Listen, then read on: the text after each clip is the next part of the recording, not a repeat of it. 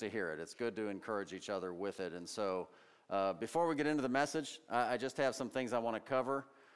First and foremost, I do want to say to anybody who chose to stay home and they're watching online, I'm so glad that you have this opportunity to join us online. We're super glad that you can do that.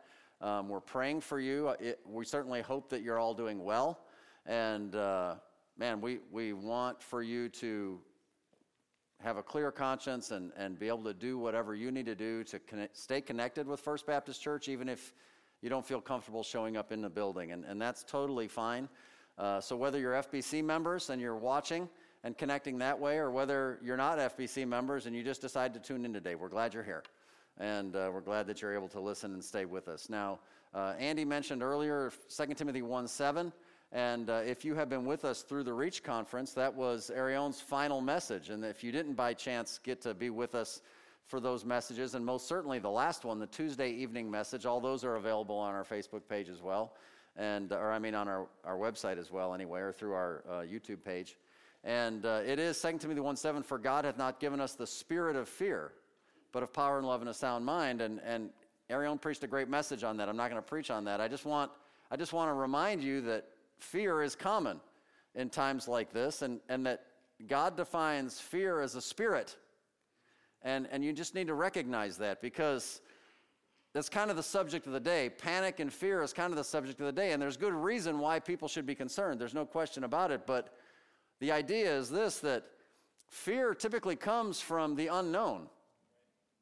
So the idea that there can be people among us that are infected, but they feel fine and they're among us, well, we don't know that. It's different. Like in the Bible, there was leprosy. Well, you knew if somebody was a leper, stay away from them. You don't know if somebody, and so the unknown causes uncertainty. And when there's something out there that we don't know, we can't define, well, then that causes fear. But the good news is that we're connected to the Lord, and the Lord knows everything, right? He's all-knowing in all things, and so as a result, he gives us his word, and he gives us his word to prepare us for things like that. So Jesus pre-warns us in a lot of different ways, one of which is Matthew 10:28, which Jesus said, and fear not them which kill the body. So don't worry about that. But they're not able to kill the soul. But rather fear him which is able to destroy both soul and body in hell. In other words, don't fear a virus, for example, that maybe for some could actually even kill the body, but rather fear the Lord. Fear the Lord. That's what he wants us to do. In the book of Isaiah, and I know that has a specific context in chapter 1 and verse 18, but God says, come now and let us reason together. And you know, this idea of not having a spirit of fear, but having the spirit of a sound mind is a spirit of being reasonable. And God calls us all to reason together instead of panic. I want us just to be people of faith. Let's use reason, let's use common sense, but certainly let's exercise faith. And so here's my advice to you. You ready for this? It's twofold. Wash and pray. You like that? Wash and pray. Of course, a little play on words there. The Bible actually says watch and pray in Matthew 41, where it says watch and pray that you enter not into temptation. But notice what it says with watch and pray. The spirit is willing, but the flesh is weak. And that's the condition that we're in, right? I mean, our spirit desires to walk by faith and to trust the Lord, and to, nevertheless, at the same time, we have flesh, and our flesh is weak and concerned about things, and that makes perfect sense. And so even in the context of watch and pray, or in our current crisis, wash is a good idea, and pray, both of those, watching or washing, deal with the physical perspective, don't they? They deal with your physical awareness. It deals with your common sense and taking precautionary measures and all the things that we've already heard about. But the pray part, the pray deals with your spiritual awareness, doesn't it? It deals with the idea that you can trust God with your circumstances. Amen. So, a lot of people have been quoting the same verses. If you're on Facebook, if you're listening to people, if you're talking to people, a lot of God's people are going to the same places in the Scripture, which only makes sense because God said some very profound things in times like this, and well, a lot of people understand that and end up at the same place. And one of them is Philippians 4, 6, and 7. And Philippians 4, 6, and 7 says, be careful for nothing, but in everything, by prayer and supplication with thanksgiving, let your requests be made known unto God. And the peace of God, which passeth all understanding, shall keep your hearts and minds through Christ Jesus. So be careful for nothing. Be full of care. Some people might say, well, being full of care is, well, that's worry. That's anxiety. What does God say? Don't be worried about anything. Don't have anxiety over anything. But rather, I'll tell you what you should do. Instead of not worrying about anything, in everything, pray.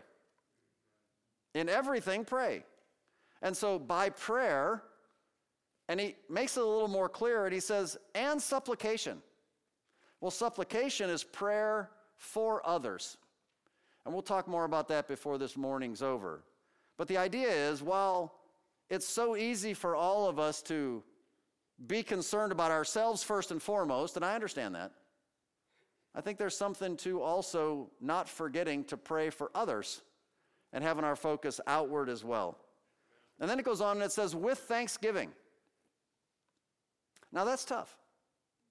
I mean, can we really pray with thanksgiving through a difficult time that our whole world is going through? Well, that's what he says that we should do. Don't be full of worry and care and anxiety, but pray about everything with supplications and thanksgiving. We'll pray to God. And what will happen if we do that? The peace of God. Well, peace is the thing that'll calm your fears, isn't it? The peace of God, which man can't even understand. You see, church, this is a time for the church to be the church. This is a time for us to actually exercise the things that we have been saying we believe. And we actually believe that we believe.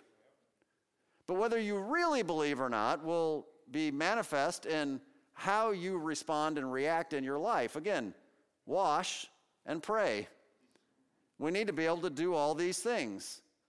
And it says that kind of a peace passes human understanding. And what God will do is he will keep your hearts and your minds. He'll keep your thoughts clear. He'll keep your emotions balanced, right? Through Christ Jesus. Biblically, the opposite of fear is faith. That's what it is. And so one of the precious promises in the Word of God is Isaiah 26:3. It says, thou wilt keep him in perfect peace, whose mind is stayed on thee, because he trusteth in thee. So I like to look at challenges in life and things that we go through, and I've been through a number of them in my life, as I'm sure you have as well, that every new challenge is a new opportunity to exercise our faith and to trust the Lord. That's what it is, and if you view it that way, it'll help you. So the question for us all to consider is, do you really trust God in every single detail of your life? Well, the circumstances that we are going through it will be a good test of that. But a lot of us are going to apply these principles of caution. A lot of us are going to have social distancing. A lot of us are going to stay home more than we used to stay home, and school kids are home, and certain places are closed, and different things are going on like that. And so while you're home more, let me just encourage you to read the scriptures more. Just spend more time with the Lord, and you don't necessarily have to have the news on every minute. You'll get the big updates. You will. You don't have to read every minute's latest Facebook feed. You can spend time with the Lord and get comfort from God's word, because there are some precious promises, and I'm just going to give you a couple more. 1 Peter 5:7 should be on the tip of your tongue. Casting all your care upon him, for he careth for you. Do you believe that? Yes. Amen. 2 Timothy 1:12, the second part of the verse says, for I know whom I've believed, and am persuaded that he is able to keep that which I've committed unto him against that day. He started our new life in Christ, and he's going to keep it. And that's a great promise. And maybe the greatest promise that we often go to in our lives is Romans 8:28, that we know that all things work together for good to them that love God, that are the called according to his purpose. And, when things are going good, it's easy to say amen to that, isn't it? But do we really, really believe that all things work together for good even when things don't seem to be very good? He doesn't say all things are good. He says they work together for good. Well, that's a promise. Even today, it's a promise. It's just as true today as it was a week ago, as it was a year ago, it was 100 years ago, or 2000 when it was written. So my challenge and encouragement to you today is just to ask yourself this question: how's your faith doing these days? Starting in a couple of weeks, we're going to jump into a new Bible book study. We're going to jump into the book of 2 Corinthians, and it'll probably take us a year to finish the book, and by the time we get to the end of the book, we're going to finally come across this verse right here. So a year from now, I'll remind you of this principle in 2 Corinthians 13:5, where it says, "Examine yourselves whether you be in the faith. Prove your own selves. Put your own selves to the test as to whether or not you're actually in the faith." Actually, I think we have a good opportunity to prove that right now. And that's great, and that's fine, and you say, okay, and I'm all for that. But when you leave and when you go home, if truly deep down in your heart and soul you are still very fearful for your health, and maybe you're fearful for your life, I don't know, can I just lovingly ask you, are you sure that you're saved? Are you sure that you know the Lord Jesus as your Savior? I mean, I'm not trying to manipulate an emotion. I'm just trying to have you consider the fact that if there's this kind of fear about your life coming to an end possibly, do you know what's on the other side for you? Because you can. And the Lord offers that to all of us, right? And if you have that assurance, well, rest in that, right? You can rest in that. I mean, at the end of the day, isn't it true all through the scriptures that eternal life is more important than temporal life? Of course it is. And you say, well, I'm okay for me, but man, I'm concerned about my loved ones. They may not know the Lord, and I'm concerned about them. Well, you should be concerned about them. Have you considered evangelism?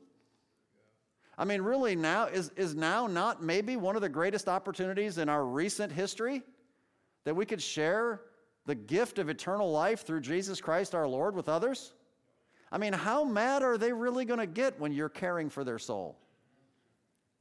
I think that if the church will be the church, and if we'll rise up and with supplications ask God to use us to help people see a difference that passes their level of understanding, and we share the gospel with people, we might just see some fruit from it and rejoicing in heaven. But for the born-again Christian, we have the blessed hope. We have the assurance of eternity, right? And so there's some places like Romans 8, chapter 8 and verse number 11, where it says, "But if the spirit of him that raised up Jesus from the dead dwell in you, he that raised up Christ from the dead shall also quicken your mortal bodies by his Spirit that dwelleth in you." We have complete and total guarantee of eternity. And 2 Corinthians 5, 6 through 8 says, "Therefore we are always confident, knowing that whilst we're at home in the body, we're absent from the Lord. For we walk by faith now," right? Not by sight. It says we're confident, I say, notice this, "and willing rather to be absent from the body and to be present with the Lord." Who could make such a statement except a born-again Christian with eternal security? Only a born-again Christian with eternal security can say, I'm not rushing to that day, but you know what? At the end of the day, what's the life on the other side is so much better than the life on this side anyway. I'm confident of that and even willing. So, man, God is here to comfort our hearts. And in the meantime, while we have some restrictions, in the meantime, while all sporting events are shut down and all the professional leagues and us guys don't have anything to watch, and you ladies who like that thing have nothing to watch, and all these things are happening, let's just embrace it. Let's just adjust our priorities. Let's just take advantage. You maybe can't go do all of the extracurricular activities that you used to enjoy doing that caused you to get really up close and do a sporting event or whatever your thing is close to other people. And man, just adjust. It's only temporary. This too will pass, right? We'll still be around on the other side. There's plenty of time for that later. But for now, while the Lord is stripping away some of the things that keep us so preoccupied, could we at least consider the possibility that the Lord will use such circumstances to teach us some very important things? Wouldn't it be a good perspective to have that perspective? Wouldn't it be a good perspective to consider that now that we have some extra time on our hands and some space away from not even being able to go do some of the things that took up all the minutes of our day, wouldn't it be a good opportunity just to say, hey, now we don't really have the excuse to say we're too busy to really lean into and focus on God's mission? And let's just take this time and do that. I think that that'll be a great encouragement. Okay, so with that in mind, that's kind of my word of encouragement for you all. And I know the time's getting away from us. I do have a whole sermon, but we can't really go nowhere else. I mean, a lot of folks are at home. You're in your living room. We got a whole sermon. And what my intention for today was, as far as preaching, is doing a wrap-up and a focus as a result of our Reach Conference. So it really is a missions focus, and I think it's appropriate even in the current day and the details we're living through, because what I want us to consider today is, what exactly can I do? Each of us can ask this question. What exactly can I do to participate in God's Great Commission?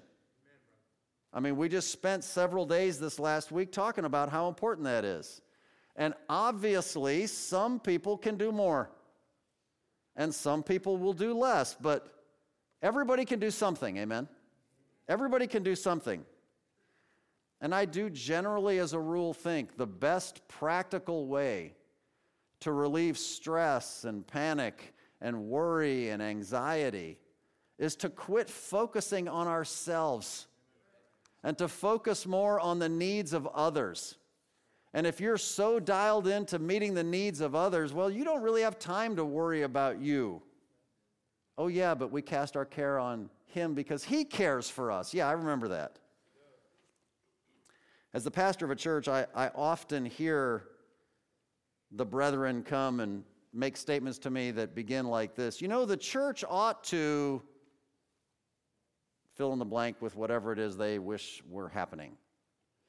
And their favorite ministry idea. And that's cool. Yes, generally speaking, I would say, yes, I agree with your idea of what the church ought to do. But only if you're willing to agree that we are the church. The church is not just the staff. We together are the church, right? And if you were to offer such a suggestion about what the church ought to do, and if your suggestion was with the intention, I mean you, not me, well, then I don't agree. But if we'll do something together, well, then maybe we can see something happen.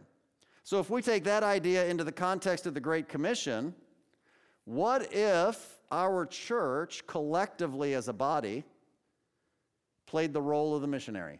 We're talking about missions. What if the church played the role of the missionary? You see, the collective body, this is an important thing. In the Old Testament was Israel. The collective body of believers of God's people was Israel. And Israel was the body that was to reach the world. In the New Testament, it's the church. The collective body of the church is given the Great Commission. Not just a few disciples in Matthew 28. It's given to the church. And what you need to understand, and we've seen this before, is, this is in your notes, the corporate body of God's people behaves like one person.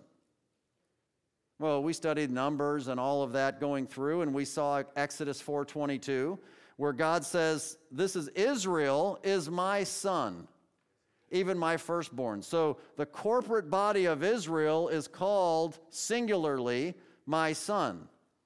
In the New Testament, there's a lot of references. I chose Ephesians 5:30-32, where it says, for we are members of His body. We, church, are members of His body, of His flesh, and of His bones. And for this cause shall a man leave his father and his mother, be joined unto his wife, and they two shall be one flesh. This is a great mystery, but I speak concerning Christ and the church. And so the church is compared to the singular body of Christ, the singular bride of Christ. And the church is to be the vehicle through which God will reach this world. But what about our church? What about First Baptist Church in New Philadelphia, Ohio? I mean, let's make it personal. I mean, if we're not going to make it personal, I mean, it's just theory then, right? It's just philosophy. Doesn't matter. I mean, what would we expect to do? We, right here in this room, we watching by extension today, what would we expect to do to help fulfill the Great Commission in this generation, right now? So that the title of the message today is FBC as the Missionary. That's what I want us to consider. It's really not a long message, but I think it's really important for us to understand. Because God has a will for our lives, and His will is revealed in His Word. And His will for our lives as far as service to Him is summed up very clearly, very simply. It's the Great Commission. That's His will for our lives. Go into all the world, make disciples of all nations. But He also has a plan for any particular individual, and in this case, for any particular church, to fulfill His will. And so God has a plan for this church and how this church will participate to fulfill His general will, which is the Great Commission. And His plan for this church may not be the same as His plan for a different church. And the reason is because this church is made up of all of us, and somebody else's church is made up of all of them. And any particular church is the summation of all of its parts, right? It's the corporate body of all the individual members. And so you need to consider each of your roles as individuals, because to the extent that each of us individually choose to participate in God's mission will by default determine the extent at which First Baptist Church as a corporate body will choose to participate in God's Great Commission. Amen? Does that make sense? So if you happen to be among the people who might say, well, I'm a part of the church, but I'm not doing that, you all do that. Okay, you have the freedom to disobey and rebel and not follow the leading of, that's fine. If you happen to be in that category, this is for you all, not me. But I would suggest that if that happens to be anybody listening, that person who might say that then has no right to complain that the church isn't doing more. Because we are the church. Does that make sense? Is that fair? You see, it's my job as your pastor, as the shepherd of this body, to lead the entire body of the church to move forward in our obedience to the Lord, taking into consideration that in the corporate body of this church, there are some people who are very mature and very experienced, and some who are brand new and just learning.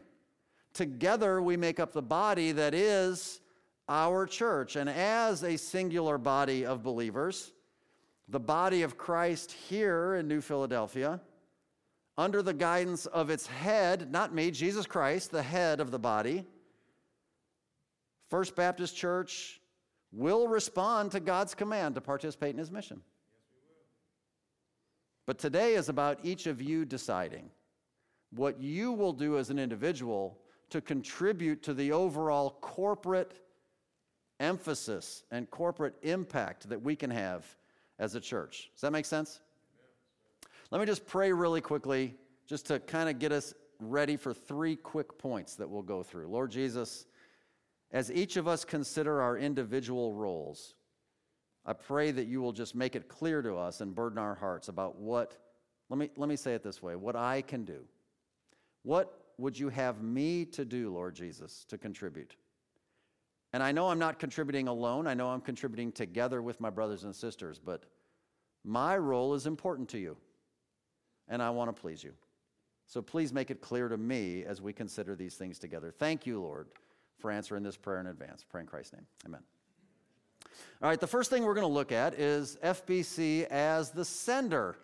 FBC as the sender. And I do believe that this is a very important role that God has for the American church today.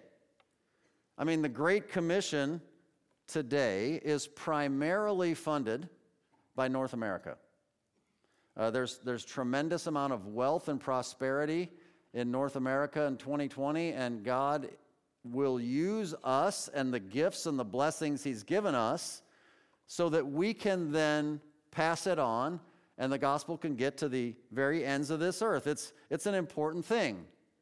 So in Galatians 3:29, we're referred to spiritually as the children of Abraham. Not physically, spiritually. We are the spiritual children of Abraham, being a man who responded in faith. But we are called the children of Abraham. And as such, we are like Abraham, very blessed, but with a purpose, and that purpose is we are blessed so that we can be a blessing. Amen? Not just to hoard it for ourselves. And some of the things that the world has demonstrated, how the shelves of the stores, because everybody's hoarding for themselves, that's what the world does. But we're not like that, right? We're going to be different. We're blessed so that we can be a blessing. So in Genesis 12, Abram from the very beginning got this clarification from the Lord. Genesis 12:1, now the Lord had said unto Abram, get thee out of thy country and from thy kindred and from thy father's house unto a land that I will show thee, and I will make of thee a great nation, and I will bless thee and make thy name great, and thou shalt be a blessing. And I will bless them that bless thee, and curse him that curseth thee, and in thee shall notice all families of the earth be blessed. So this particular blessing on Abraham was then going to be such that he would then take the blessing and be a blessing that ultimately extends to all the families of the earth. All the families of the earth, well, that would be missions, wouldn't it? That would be missions. And the truth of the matter is, if we're looking at funding the mission from North America, it's the easiest step of all. The next two steps get harder. Okay? I'm not saying it's easy. I'm not saying it's easy to sacrifice and give more. But it's the easiest of the three. I'll guarantee you that, right? So simply stated, what are we asking you to do? We're asking you to give your treasure. That's what we're asking you to do. We're asking you to give to missions. But we're asking you to give to missions only after you're faithfully giving to the church as a tithe. And so this is the way that it's set up. We know that whatever God orders, he'll pay for, right? And God has all the money that he needs. It just so happens that a lot of it is located in our bank accounts. And he intends to pay for whatever he orders. Oh, and he will pay for what he orders. But he wants to pay for it out of our pockets. That's what he wants. It's for our benefit to participate. If you refuse and if you hoard, that's your privilege. You can do that. It's to your detriment, and God will find somebody else. He doesn't need you. He doesn't need me. But man, he wants to include you. He wants to include me. And it's just not that hard to help fund something. It's just not. And it is very important. It's a very important role. Somebody has to do it. The impoverished nations of this world are not positioned to be able to do it. We are uniquely positioned to be able to do this one thing. And you need to see it that way. You need to see that God, it's not by your greatness that you were born in the United States of America. You were just born in the United States of America, and you enjoy what you enjoy. But God is no respecter of persons, and he requires some things of us, and he requires other things of other people. And we are uniquely positioned to be able to carry out this particular command. We have the wealth. We have the excess. We have the abundance. So he wants us to give. So what we're asking you to do, and that is to fill out this faith promise missions giving card. You would have received it throughout the conference. If you haven't received one and you need more, you can check at the counter on the way out. If we don't have them at the counter, we'll get more to you. I've explained this during the conference, but simply stated, I want to just say that this is what we would ask from you. And the bottom portion is perforated so you can tear it off. And we want you to fill out the bottom little portion and place it in the offering plate at the end of the service. I'll explain how we're going to do that in a minute.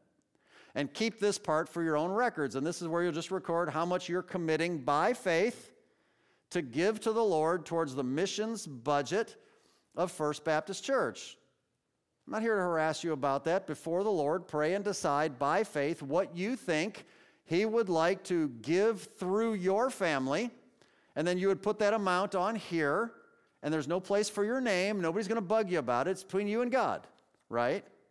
But we're asking you to do that. It's a step of faith.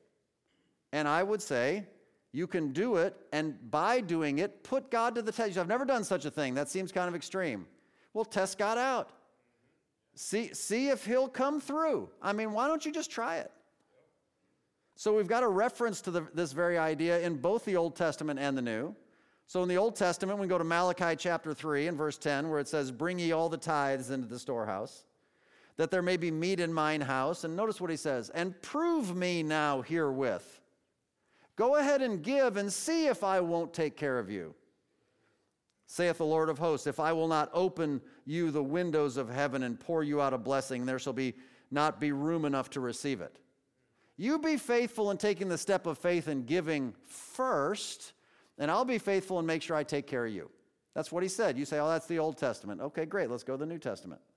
2 Corinthians chapter 9. This will probably be about September by the time we get back to this spot. The context is giving in 2 Corinthians 8 and 9. "But this I say, he which soweth sparingly shall reap also sparingly, and he which soweth bountifully shall reap also bountifully. Every man according as he purposeth in his heart, so let him give. Not grudgingly or of necessity." Don't be mad about it. And don't feel like anybody's twisting your arm to do it. This is your statement of faith, right? Just as how much you want to give as much as you want. As he purposes in his heart, let him give. Why? For God loveth a cheerful giver. You know what else God loves? God loves it when we act by faith. Hebrews 11:6, without faith it's impossible to please him. Your giving should be by faith, and then it can be cheerful, right? And what's going to happen if that happens? Well, verse 8, "And God is able." Notice, I want you to notice, God is able to make some grace abound toward you. Is that what he said? No, all grace to abound toward you, that ye sometimes, having some sufficiency. No, it doesn't say that. Always, having all sufficiency. You get in the track? "In all things may abound to every good work. As it is written, he dispersed abroad, he's given to the poor, his righteousness remaineth forever. Now he that ministereth seed to the sower, both minister bread for your food, and multiply your seed sown, and increase the fruits of your righteousness." This is the spiritual equivalent of what physically was going on in Malachi 3. That's what we see here. And you'll say, well, okay, I live in America and all, but life's expensive and my job's not that good and I don't really have that much money. Okay, that's fine. But here's the principle I want you to understand by faith, and this is in your notes. God will give much more through you than he will ever give to you. You know, there's some people who have a lot because they're lying and cheaters and they're corrupt and they steal money. Okay, there's some people like that, but generally I'd say we're not those people, right? But some people are very successful in their businesses. Some people are very blessed and they've received much, and others not so much. Is it possible that maybe they keep getting more because God has proven them to be faithful and they're also very generous? You wouldn't know it. They wouldn't want you to know it, and it's none of your business. It's none of my business. But sometimes you'll find that even though God may say, you live at a fine level, you're very comfortable where you're at, however you judge it, but God can, when you make a statement of faith and say, I want, Lord, to give this much to your mission, you may find income starting to come your way that you never understood. And God will give it through you where he would never give it to you just to keep yourself, to build bigger barns and bigger houses and faster cars and newer boats and more recreational activities, to take more time away from him. Why would he do that? But if you become a channel of his blessings, that what he gives to you, you give to others, he's like, oh man, I need to pour more down on that guy because he's spreading it out. He'll give more through you than he'll ever give to you. It's really an issue of contentment, isn't it? And just know this, your faithful giving to First Baptist Church's missionary fund, it allows you to personally partner together with all that First Baptist Church does for missions. You become a personal partner with all of these things that we do, each and every missionary that we send support to. all of the missions trips that we take and help fund, all of the special gifts we give to the missionaries and to their ministries, all the special ways we raise money and give to building buildings and purchasing vehicles and buying supplies and all the things, you're a part of that. To whatever level you sow, you will reap. That's what it says. And if you can't do any of the other things that we're going to look at in just a minute, you can do this. You can do this. You see, there's this principle in the scriptures, and it's this. We've talked about it before. Your treasure leads your heart. You're like, well, okay, man, I get it, but I'm just kind of not into it. You know, once I start feeling it, then I'll start doing it. No, you got it backwards. Start doing it, and then you'll start feeling it. That's how it works. That's why Matthew 6:21 is written, for where your treasure is first, there will your heart be also. Your heart follows your treasure. Y'all panicking about the stock market? Y'all paying attention to your stocks more than you've ever paid attention before? Why? Because you've put treasure there. Oh, man, it's going to crash. Oh, I'm getting close. Man, I'm in my late 50s. Retirement's around the corner. All my money's going to be gone. Ah! Okay, I get it. I mean, things are going to happen. Is God still in control? Did he not know? It is whatever it is. You make your moves. I'm not a financial advisor, okay? You do what you think you need to do. I'm just saying, your heart, it's proven. I'm just proving God's word. Your heart follows your treasure. Invest in the kingdom of God. Guess where your heart's going to go? It's going to follow your treasure. So you start with your treasure, and then you let God work on your heart, okay? So this is the first step. That's the easiest step, right? I really hope every single one of you will participate. I hope you young people will participate. I hope teenagers will participate. You have something available to you that you can give. All right, the next step's a bit harder, okay? FBC as the goer, the one who actually moves, obviously requires significant more personal involvement than just funding others that are going. We meet missionaries, we agree with them, we like them, we decide to fund them. That's important, that's good. But this is you getting up and moving. This is big. But actually, there's several ways that the church collectively can be a goer. And the first one is take a short-term trip. Just take a short-term missions trip, 1-2 week trip somewhere. Go somewhere and see what's going on. I mean, you could leverage your particular skill. Maybe there's a work trip and you have skills in labor and different things. Maybe whatever it might be. You're working with kids, we're doing camps, whatever it is. Because there's some principles of the scripture in Lamentations 3:51, for example, where it says, my eye affects my heart. We just heard that my wallet affects my heart. Your eye affects your heart. In other words, we have this saying, right? Out of sight, out of mind. So what the Lord is saying, hey, go take a trip and see the rest of the world. That's what he says in John 4:35. Lift up your eyes and look on the fields. They're white already to harvest. When you see it for yourself, it's no longer out of sight, and that means it's no longer out of mind. And it affects your heart. I think every one of you that's physically able should prayerfully consider going on a mission trip at some point. I think you should do it. But there's also the ultimate step, and that's vocational, career, church planting, missionary, and pastor. And certainly far fewer people will actually do this, but they can. I mean, maybe you're dreaming about what if it could be me? Well, let me just encourage you with Psalm 37, verses 4 and 5. Delight thyself also in the Lord, and he shall give thee the desires of thine heart. Commit thy way unto the Lord. Trust also in him, and he shall bring it to pass. Our vision as a church is that God would have our people from First Baptist Church surrender to go and to serve the Lord in new places, to multiply this ministry in new locations around the world. We want to see them trained here because we can do that. We want to see them proven here because this is as good of a laboratory as anywhere that they can be proven in the laboratory of life of this local church. And we want them to be sent from here. Why is that? Because God's word commands us to go. That's why.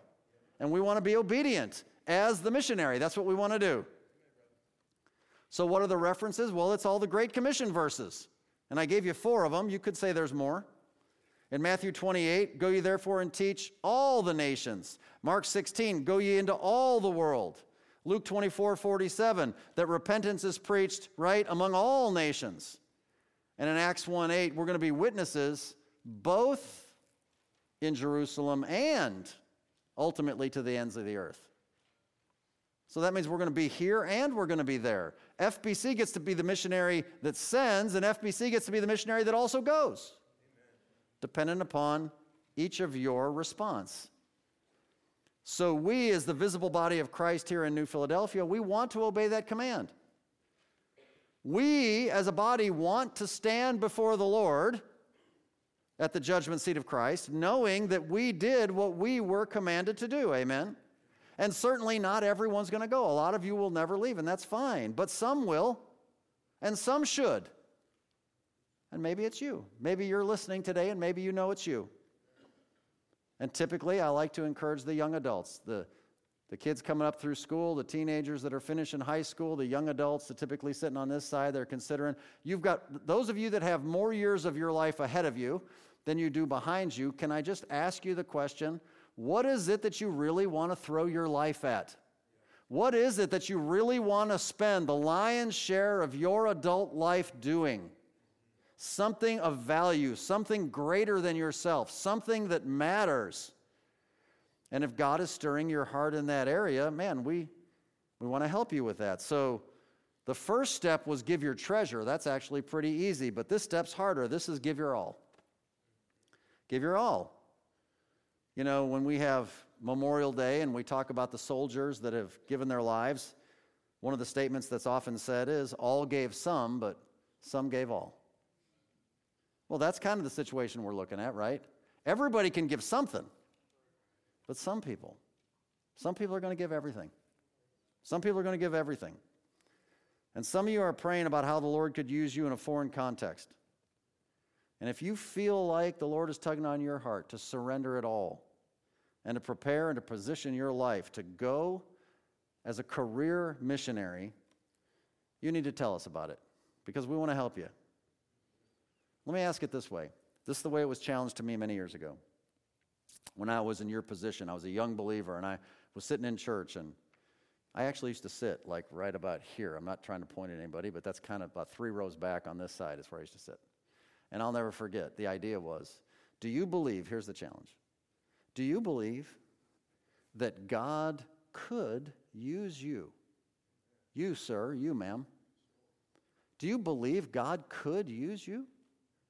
As much as he's ever used anybody in the history of the world. Is God able to do that? Well, theologically, you have to say yes. Practically, you're nervous. But the truth of the matter is, the only thing hindering that is you. The only thing hindering that is you. Now, I'm not saying that's God's plan for each individual. I'm just saying that's something to consider, right? Do you have enough faith to believe that statement? I did. I'm not saying I nailed it. I'm just saying I had enough faith to believe it. But I want you to understand something. I know you're looking at your notes. There's a ton of blanks, right? We're going to fly right through them here real quick. A call to missions is a call to preparation. We've said this before. A call to missions is a call to preparation. If you feel that tug on your heart, if you say, I'm ready to give all, if you say, I want to be a part of this, I want to do it, man, sign me up. Here's the part that the young person who's enthusiastic, who says, sign me up, doesn't like. As soon as you say, I'm ready to go, and then Pastor Jeff says, okay, wait. You're not quite ready. God bless your enthusiasm. You're not quite ready. We're going to prove you out. It's going to take some time. You need to be prepared. But if you're really serious, you'll understand that you're surrendering to the process of becoming prepared. And that process is for your benefit. And by the way, your pastors love you and want to help you in that and not set you up for failure by sending you out before you're ready. So you can start to position your life now for a lifetime investment in eternity. So here's some practical steps. All these little things. Get your pencils ready because we're going fast. Maybe you don't even care to write them down. It's your business. We'll go fast. The first thing is prepare your life. You prepare your life through personal holiness. If you love God, that means you hate sin. If you hate sin, that means you hate all of it, not just the ones you don't do. You hate the ones you do. Yeah. That sounded funny. If you love God, you hate sin. Be holy. Personal finances. You need to get your finances in order. You need to be a faithful tither. You need to give to missions. You need to work towards becoming debt-free. You need to exercise discipline in your life. Maybe you need to take the Financial Peace course that we offer every year. Maybe you need to learn how to organize your family budget. But you need to get your finances in line. That's something you could start doing right now. Your personal testimony. Your life as it is seen by others at work and in the community. 1 Thessalonians 5:22 says you abstain from all appearance of evil. You live your life above the fray. You need to prioritize your family. You need to start setting your family issues in order. Do you rule well your own home if you're the man of the house? Are you the spiritual leader of your home if you're the man of the house? If you're the woman of the house, are you leading your children towards godliness? I mean, are you doing these things? You can do that today, right? How about your proper education? Well, we have an educational path available for you. Are you participating in personal discipleship and ministry tools and training and Living Faith Bible Institute? If not, why not? Or you say, well, I'm just getting started. Okay, great. Sign up and be prepared for the long haul. I mean, let's get this thing done. You need to know what you're doing. Prepare your life, right? And then there's some other things, and we just call that preparing your habits. Preparing your habits. And listen, we'll go through this quick, but I'd say love the Bible. I mean, if you don't love God's Word, I mean, really love it. You read it and you study it and you actually have a relationship with, if I can say a book, with God, yes, but through this book. You love getting up in the morning and reading and spending time with Him. You love when He has something to say to you. If you're not a lover of God's Word, don't be a missionary. Don't do it. Spare those people. They don't deserve it. How about love foreigners? How about we don't get too overly politicized about foreigners entering our country and let's just love them in the gospel? How about we start to notice them as people for whom Christ died? How about we love discipleship? How about we so structure our lives such that we are always discipling somebody? You say, well, I'm brand new, I'm just being discipled. Okay, great, but as soon as you're done, we're signing you up unless you say no. If you say no, well, that's sin, but, you're probably not going to be a good missionary. Love discipleship. How about this one? You ready? This is good. Live simpler. Live simpler. Learn to live now with less. Good practice. Start giving more of it away. Okay, you can read the books on minimalism and you can take it as far as you want to or not. That's your business, okay? But how about you begin to slowly eliminate some of your long list of recreational activities? Maybe you've got 4 big activities you love doing. How about you just make it 3? Well, I've only got 3. I'm already good. How about you make it 2? How about you take that extra time that you've been spending with all of your guns and all of your golf clubs and all of your fishing rods or whatever it is you like doing, and you just back off a little and you live simpler and you focus on the mission. That's something you can do today, by the way, and I think there might be a Heavenly Father watching. And just addict yourself to the ministry more than your pleasure. The next one, solve problems. Start learning how to solve problems all by yourself. Thankfully, we have a lot of friends who help us through things and all that. That's fine, but if ultimately you're going to live someplace far away all by yourself, you're going to have to start figuring out stuff by yourself. So start learning how to do things on your own, and that's actually a whole other conversation. I would say study preaching. There's certain preachers you like, and there's certain ones that you don't, and start asking yourself why. What is it about that guy that I like? Because if you're a man and you're going to be a missionary, odds are you're going to be the preacher. So start analyzing it as something that you're going to be a part of. And then I would say study English, because if you're eventually going to learn a foreign language and you don't know our language properly, you're going to have a hard time of it. But, that's just something you can do. Well, I don't like English. Okay, well, don't be a missionary. I mean, it's okay. Let somebody else do it. But if you don't know how to speak English properly, well, then you'll never learn how to speak a foreign language properly.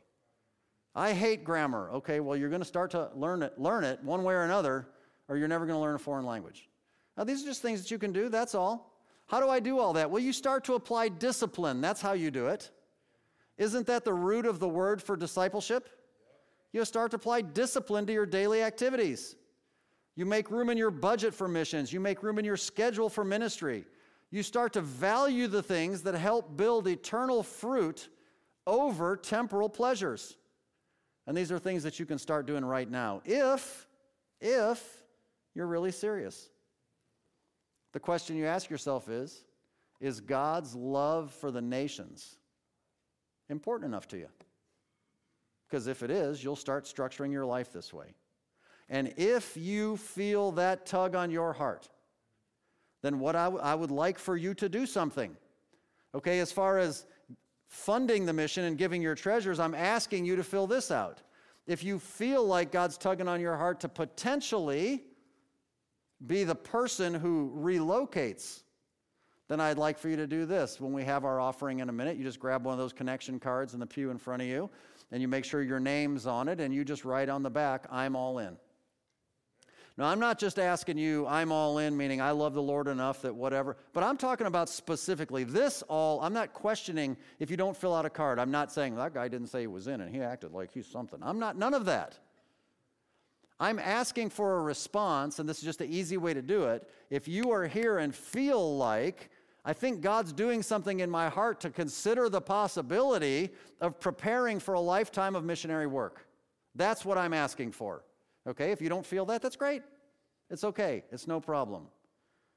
But, man, even if you don't intend to be a career missionary, and most of us won't, you know what you still can do? You can still do the things on this list, right? You can still prepare your life in these ways, right, to be more effective. Okay, we have one last thing. I know it's 11 o'clock, 12 o'clock, excuse me. This clock hadn't been changed yet. Number 3, one last step of application. This won't take long. FBC is the rope holder. Maybe you were here in January. I gave a vision statement, and we took a Sunday, and we talked about holding the rope for others. I want to talk about that for just a minute. Are we all called to help fulfill the Great Commission? Yes, of course we are.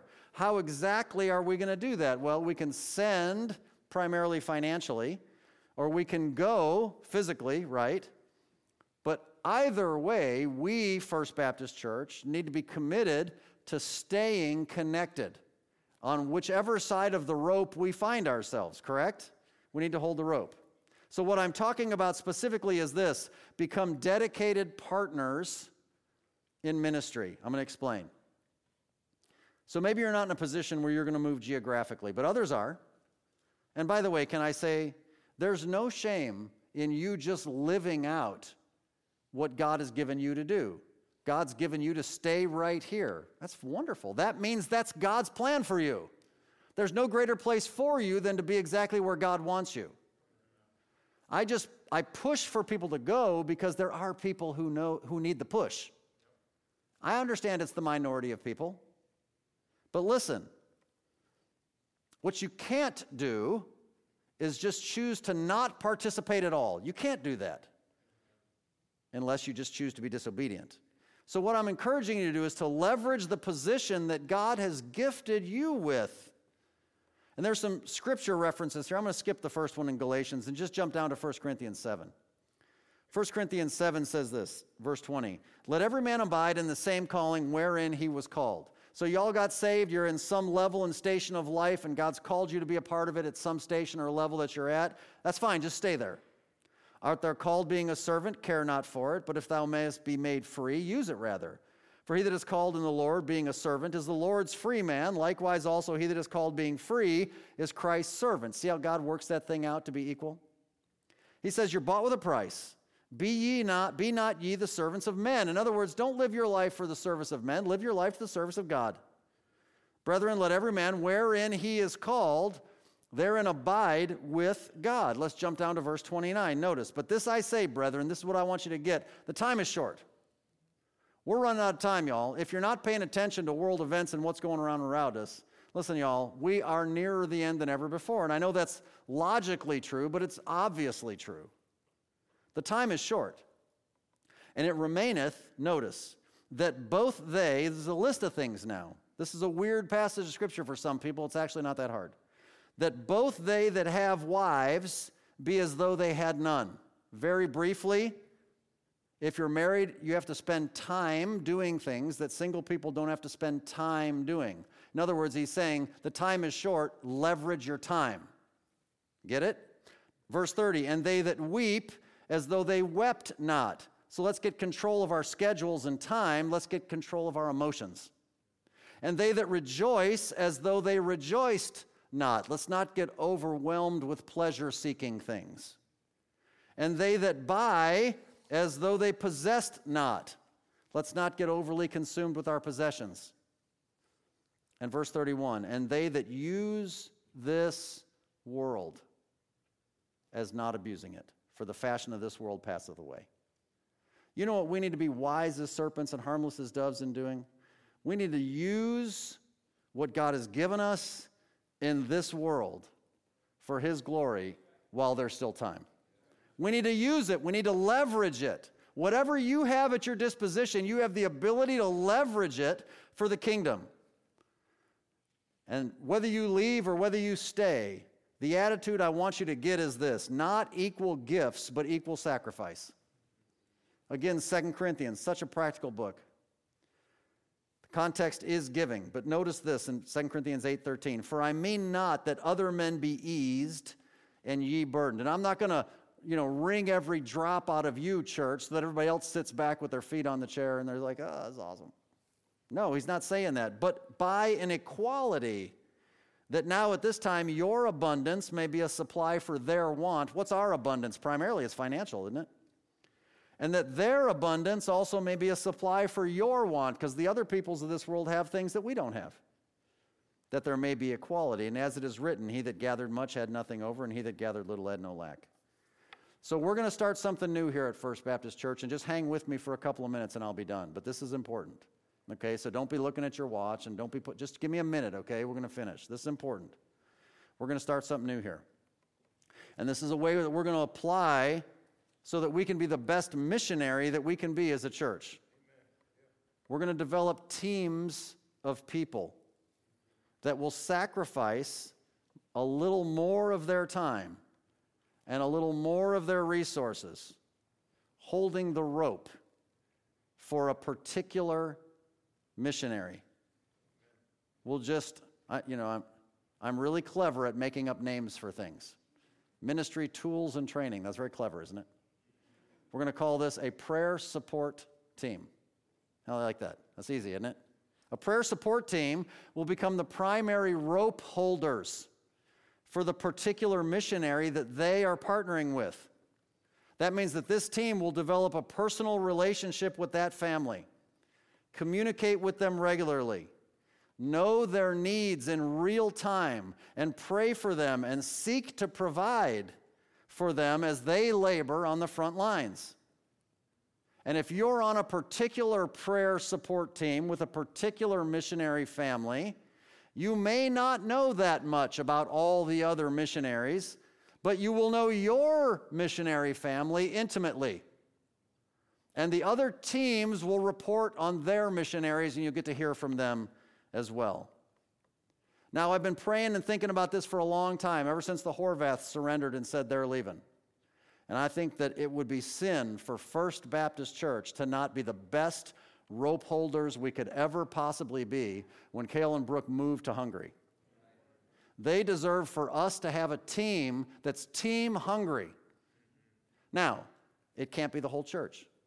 And so what I'm going to ask you to do is I'm going to ask you to sign up. You want to be a part of a prayer support team for the Horvaths in Hungary? On that connection card in the pew in front of you when we have our offering, write down Team Hungary or prayer support team or whatever. But we're only going to ask to set up a few teams at the start. We support a lot of missionaries. But we really want to connect and do a good job with a few. And if there's a lot of you that want to do it, we can expand it. That's fine. We can adjust. So we're only going to offer these things for Hungary and the ministry that's going there, for our brothers in Albania, because we're very connected to them, and that means 3 specific local churches in Albania. And there's another Albanian serving in the country of Turkey. And I want you to pick, if you want to be a part of these teams, what does it mean? Well, we'll have a meeting and we'll explain it later. I want to be a part, and you can choose whichever one you think you want to be a part of. I want to be a part of Team Hungary. Write your name on the card. Write that on the card. I want to be a part of Team Albania. I want to be a part of Team Turkey. And just write that on there. And then we'll gather them, we'll look at them, we'll talk. If one team has a ton, and we'll talk it out. We'll figure it out. But I'm going to tell you something. This is going to be an exciting ministry opportunity. And it will require more of your time and more of your resources. You've got to be willing to be a part of this. And if you're going to do that, you'll sign up on the connection card in just a second.